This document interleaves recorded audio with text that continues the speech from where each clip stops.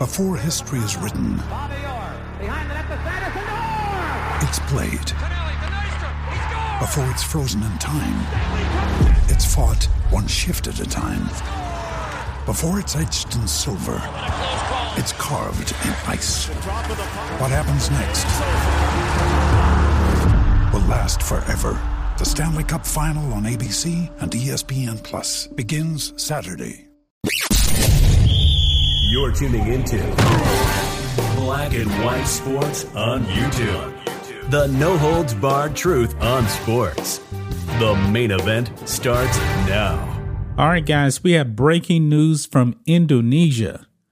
Now, I was just stunned when I actually saw this, guys. We don't do a whole lot of soccer here on this channel. But, folks, somewhere around 129 people are dead at least.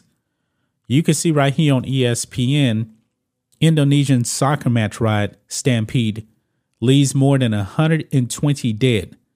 Now, apparently, what happened was the game ended and this was a heated rivalry. And then fights broke out. Police actually used tear gas. And then there was a stampede. And now at least 120 people are dead. It says here, and I'm going to butcher some of these names here. Panic at an Indonesian soccer match after police fired tear gas to stop brawls left 129 dead, mostly trampled to death, police said Sunday.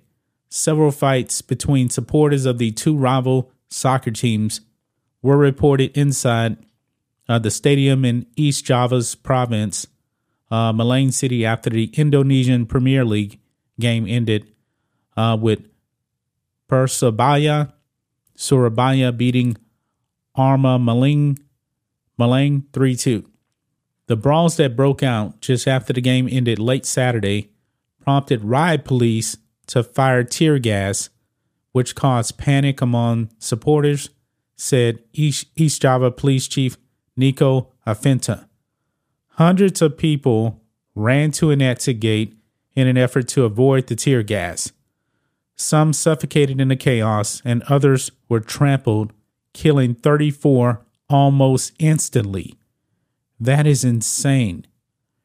More than 300 were rushed to nearby hospitals to treat injuries, but many died on the way and during treatment. Avanti said. He said the death toll is still likely increasing since many of about 180 injured victims' conditions were deteriorating. The Indonesian top league, the BRI Liga 1, has suspended games for a week. Following the match and an investigation had been launched, the Football Association of Indonesia said. There have been previous outbreaks of trouble at matches in Indonesia with a strong rivalry between clubs, sometimes leading to violence among supporters. Wow. This is just mind-boggling, guys.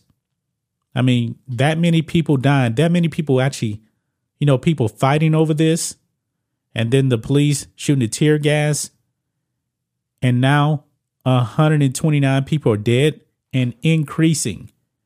This is just crazy, guys. This is really, really crazy right here. That people are dying because of a soccer match. I mean, fans go to stadiums and watch sports to be entertained. Man, this is crazy. This definitely should not be happening. That's all I got to say about this. I just wanted to give you guys an update on this. This is just bananas right here. Anyway, guys, let us know what you think about all this in the comments. Make sure to subscribe to the channel, and we'll catch you next time. Thanks for watching the show. Be sure to like, comment, and subscribe. Be sure to tune in next time on Black and White Sports.